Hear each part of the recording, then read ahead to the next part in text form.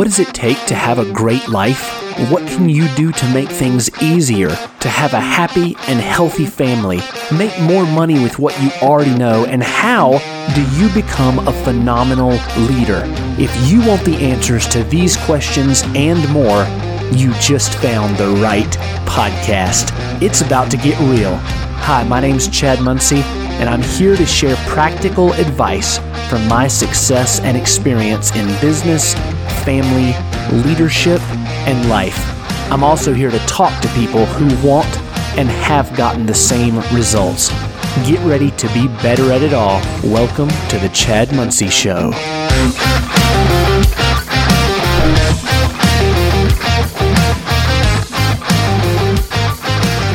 Hey, what is up, everybody? I hope you're having an incredible day. I hope it's productive. And even if it's not productive and you're just sitting at home, I hope you're relaxing, spending some time with yourself, your pets, your family. I just hope you're enjoying life right now. That's what it's all about. And I want you to sit back and relax and listen to this episode. I've brought in a guest who is going to tell you about an incredible journey that she went on. She was in corporate America. She had a job, her husband had a job, and they did the same thing a lot of people do that do the 9 to 5, and they work every day, 5 days a week, but they don't really have any creation of time freedom for themselves. They don't have any fulfillment like I didn't have because I wasn't creating my own way. I wasn't my own boss, and then I jumped out of it. Just like that, she jumped out of that. Her and her husband owned a business, and they took it from a stagnant business that was doing okay to just blowing it out of the water, winning awards, winning customer service satisfaction awards, and they were compared to Chick-fil-A. So I'm gonna stop talking now because I want her to explain the situation, explain the story, and then I want you to draw inspiration from that and understand that no matter where you're at right now, you can get out of that if you want to. You can actually have a life where you're creative, you make money from that creativity, you're your own boss, and that's what this episode is about. I really appreciate you listening to the Chad Muncie Show and going through this transition with me because I'm going from just talking about business into trying to inspire you to do other things and talk about other subjects. But this episode happens to be about business and about jumping out into your own world of creative freedom. So enjoy this episode and thank you for listening. Let's go.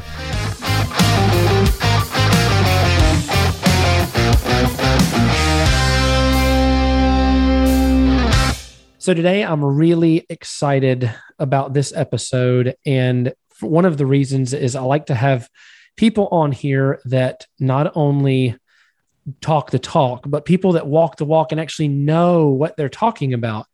And one of the things that really attracted me to talking to who I'm having on today, Tina, is that she not only coaches people on how to do things correctly, how to build a solid foundation, and she has experience in that. And I love the story. So Tina, thank you first of all for being on the show. I really appreciate it. I'm excited to be here. Thanks for the invite. Absolutely. So let me tell a little bit about you, and then you can fill in all the holes. I do know that Tina was kind of thrown into the fire like I was. I wasn't planning on owning a cleaning company, but I did. She wasn't planning on owning an HVAC company, which she eventually did, which was not what she was trained on. She didn't go to school on any of that. And your husband did not either. He was in IT, right? Yes. He was in IT, and both of Tina and her husband went and bought an HVAC company and fell in love with it at first. And then things got a little hectic, but they figured it out the hard way and learned how to do things right, correctly, make it about people, fix culture, all the things that I love. I love to teach people about. And so I'm excited for you to tell us that story just a little bit before we break into kind of your expertise on this, because you've got a lot. My husband and I, we both had very different backgrounds. I've got an accounting background. I'm a CPA. And then my husband took the track of the IT project management type of role. And his parents they owned an HVAC company for decades, and they decided it was time to retire. Some different buyers, those deals fell through. And one day, magically, we cannot explain it. We woke up and we're like, why don't we buy this business? A CPA and an IT, what could possibly go wrong? And so we were definitely armed with, dreams of, changing the industry. And it was just a really crazy ride. Overall, it was super awesome. We lost money the first 6 months, which was not my plan as a CPA.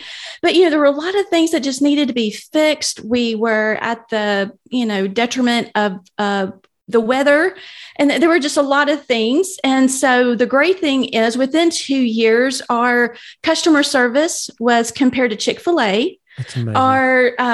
Our culture won Birmingham's best places to work.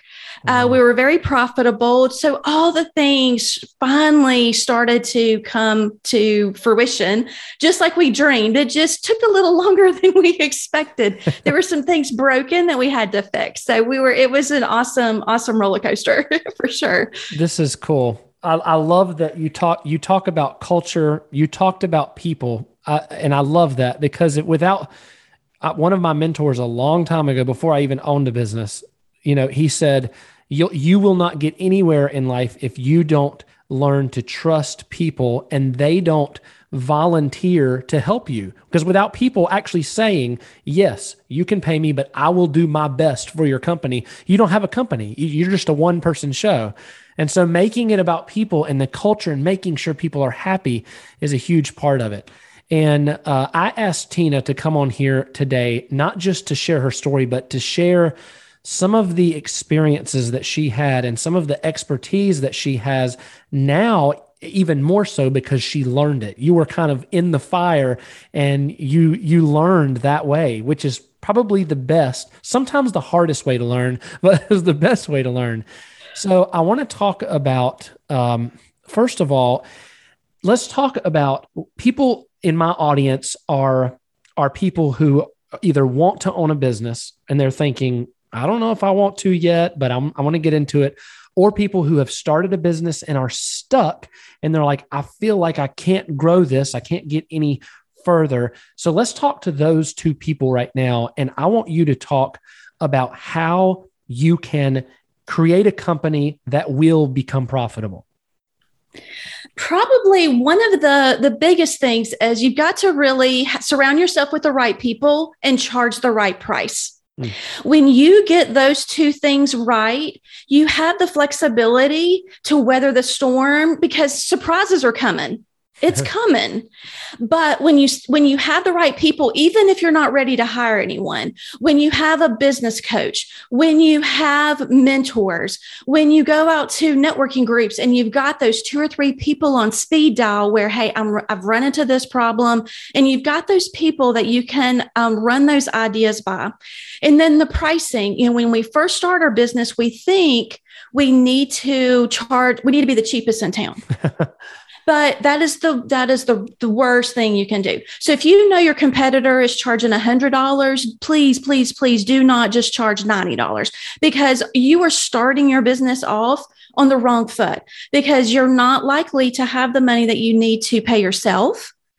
You should be paying yourself fair market value of what you would be providing that business if you were an employee. You're not going to have money to hire someone. So you're going to be stuck in this unsustainable business model, and you're always going to be in that hamster wheel. But if you get the right people and the right price, and you really understand the true cost of owning that business, you will set yourself up for a great foundation to where you'll start seeing these opportunities. You'll start attracting the right people, because when you charge the right price, you're going to attract great customers that value your service or your product.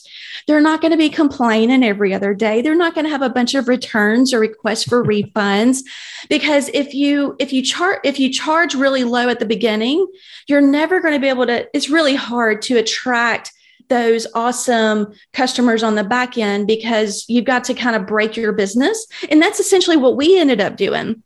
We almost ended up breaking the business because we had to have so many things redone and go back to the framework. So even though the company had been around since 1961, we had about 15 employees.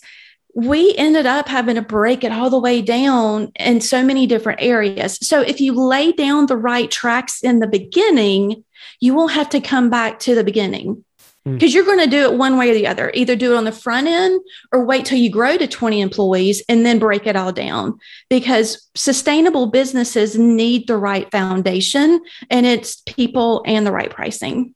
That's great. And while we're on this subject, from your experience, and from your expertise, when it comes to pricing, what would you say to people out there who are already in business and they would say to you, well, I'm afraid if my prices are too high, they'll go to my competitor? What would you say to them?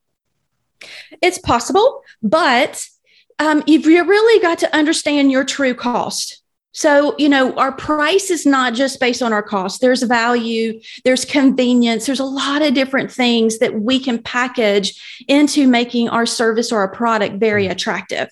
And so it's impossible to make the volume model work unless you've got the cash behind you, like Walmart or Amazon. Yeah. It's just really hard to make that work. Oh, that's good. In the smaller business model. So you've got to get this whole I just need to sell more. Well, no, if it's a service, you have 24 hours in a day and you still need to sleep.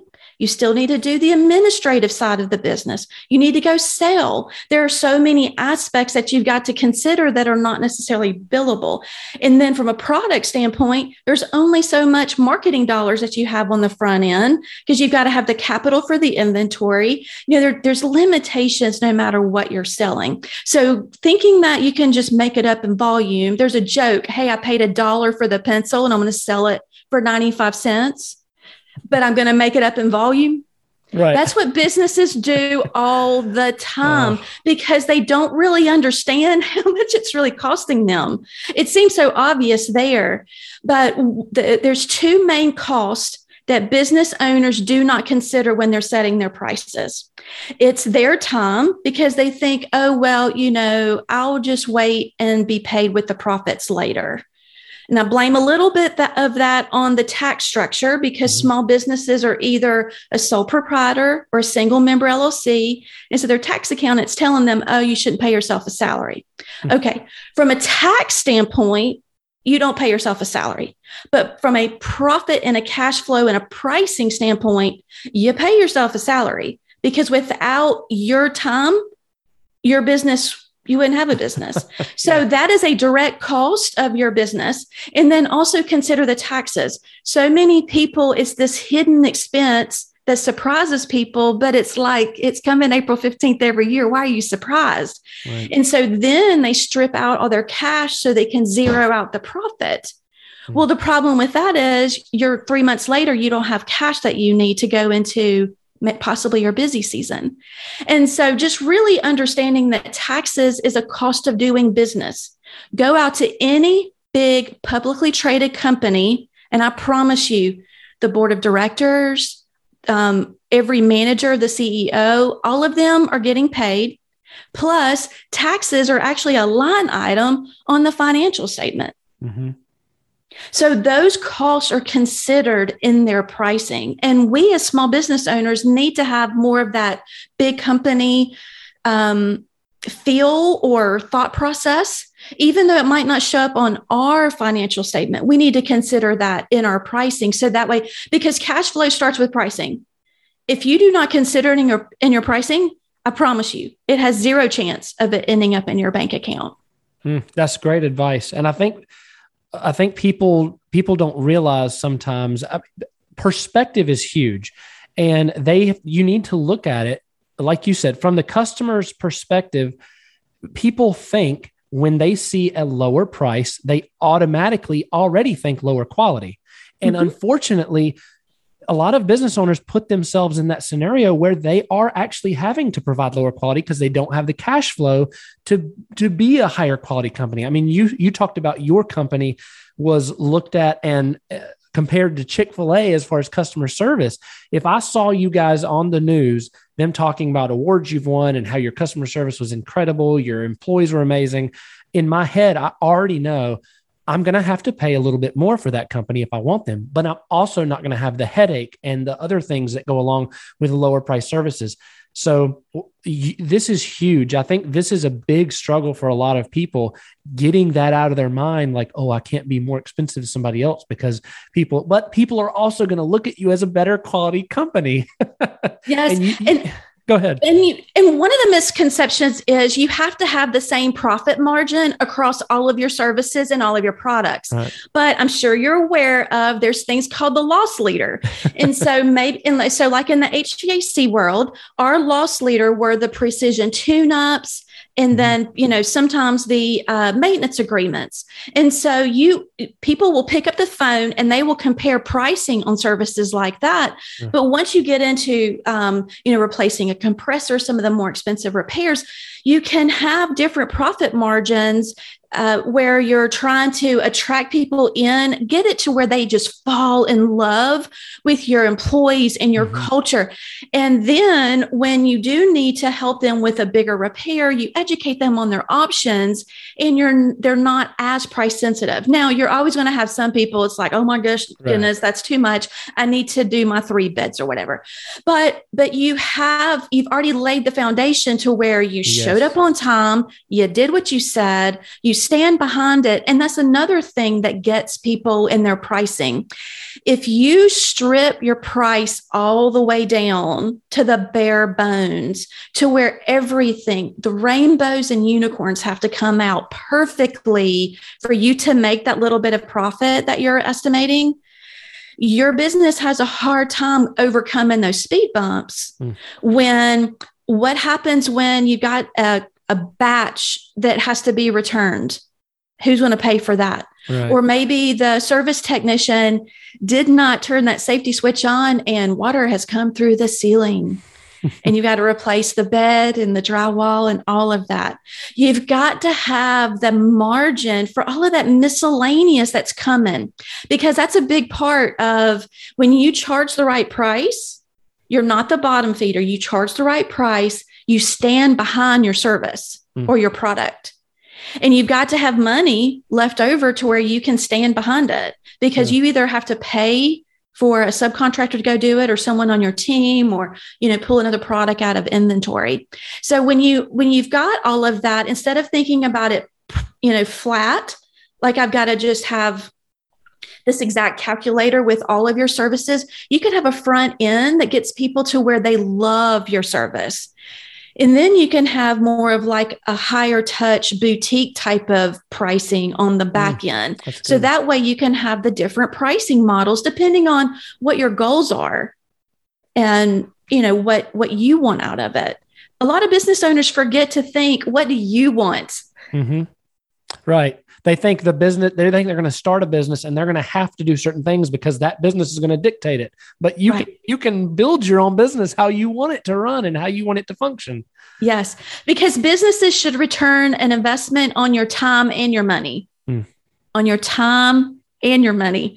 A lot of people think, oh, well, I'm going to start this business. I'd rather work 80 hours for myself than work for the man. That all sounds really good on paper, but 3, 5, 10 years in, right, it's not sustainable. And then you don't have a business that is attractive to a buyer. That was one of the great things about our business. We had a business that I don't know how to fix an air conditioner. Our business worked without me and my husband. So it was very attractive when the private equity firm came along and wanted to buy it. Yeah. And so you've got to think, and I understand not everybody's thinking about selling it when they're just trying to start it.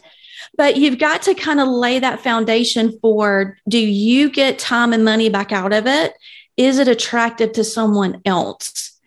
Because, stay in micro. You mentioned in your intro of your podcast around $250,000. That is an awesome business. Yeah. And maybe that's the size that people want to stay at, but it needs to give back that time and money so it's sustainable long term. Yeah, absolutely. And that's kind of what I teach too, is for people to, even if you're not going to sell it, you should build your business so that you have options in the future. Mm-hmm. It's not a good business if you build a business and if you leave that business, you stop making money and you're stuck like you said, working. Who wants to work 80 hours a week the rest of their life? And if they stop that, money quits coming in. It's just not sustainable, like you said.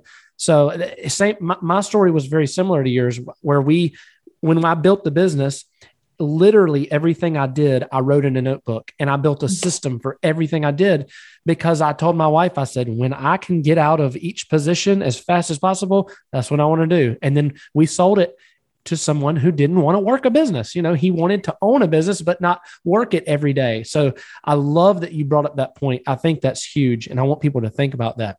One of the next things that you talked about 4 break-even points for cash flow. Can you go into that a little bit?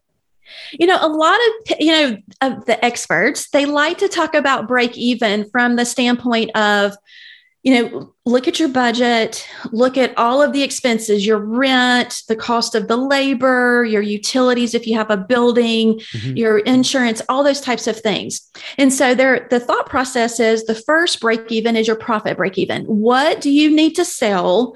So that way, at the end of the month, you are break even 0. And that kind of gives you a baseline of what you need to sell. The problem is that does not provide the cash flow that you need for some of the other areas in the business, because a lot of times it's very focused in on the profit and loss statement, mm-hmm. just sales, direct cost, and then overhead. And that's what the profit break even is. And so if you build it based on that model, then if you've got a loan, where's that cash flow coming from? Mm-hmm. You still need the cash for that. So from my viewpoint, the second break-even point, you've got to consider your cash flow needs, because out of that profit, you still need to have cash left over to pay any loans, line of credit, car loans, anything like that. You've got to replenish your capital, your inventory. What if you allowed customers to pay on accounts receivable, where you provide that service or product today, but they don't pay you for 30 days? Where's that cash coming from? And then your taxes. For most of us small businesses, taxes is not a line item that we think about when we're thinking about our profit break even. And so the second one is the cash flow. What are those other cash flow commitments that are hiding over on the balance sheet that you've got to really think about? So that's the second break even. And then also, I know it's hard to do, but a lot of business owners, they need to think about the third one. What do you, as the business owner, need? And even though, you can wear like a little badge of honor that you can go a little bit of time without taking a paycheck from the business, because, hey, I own my business. But again, that's not sustainable. Mm-mm. And you're not considering that in your prices. So you've got to really sit down. What do you need out of the business?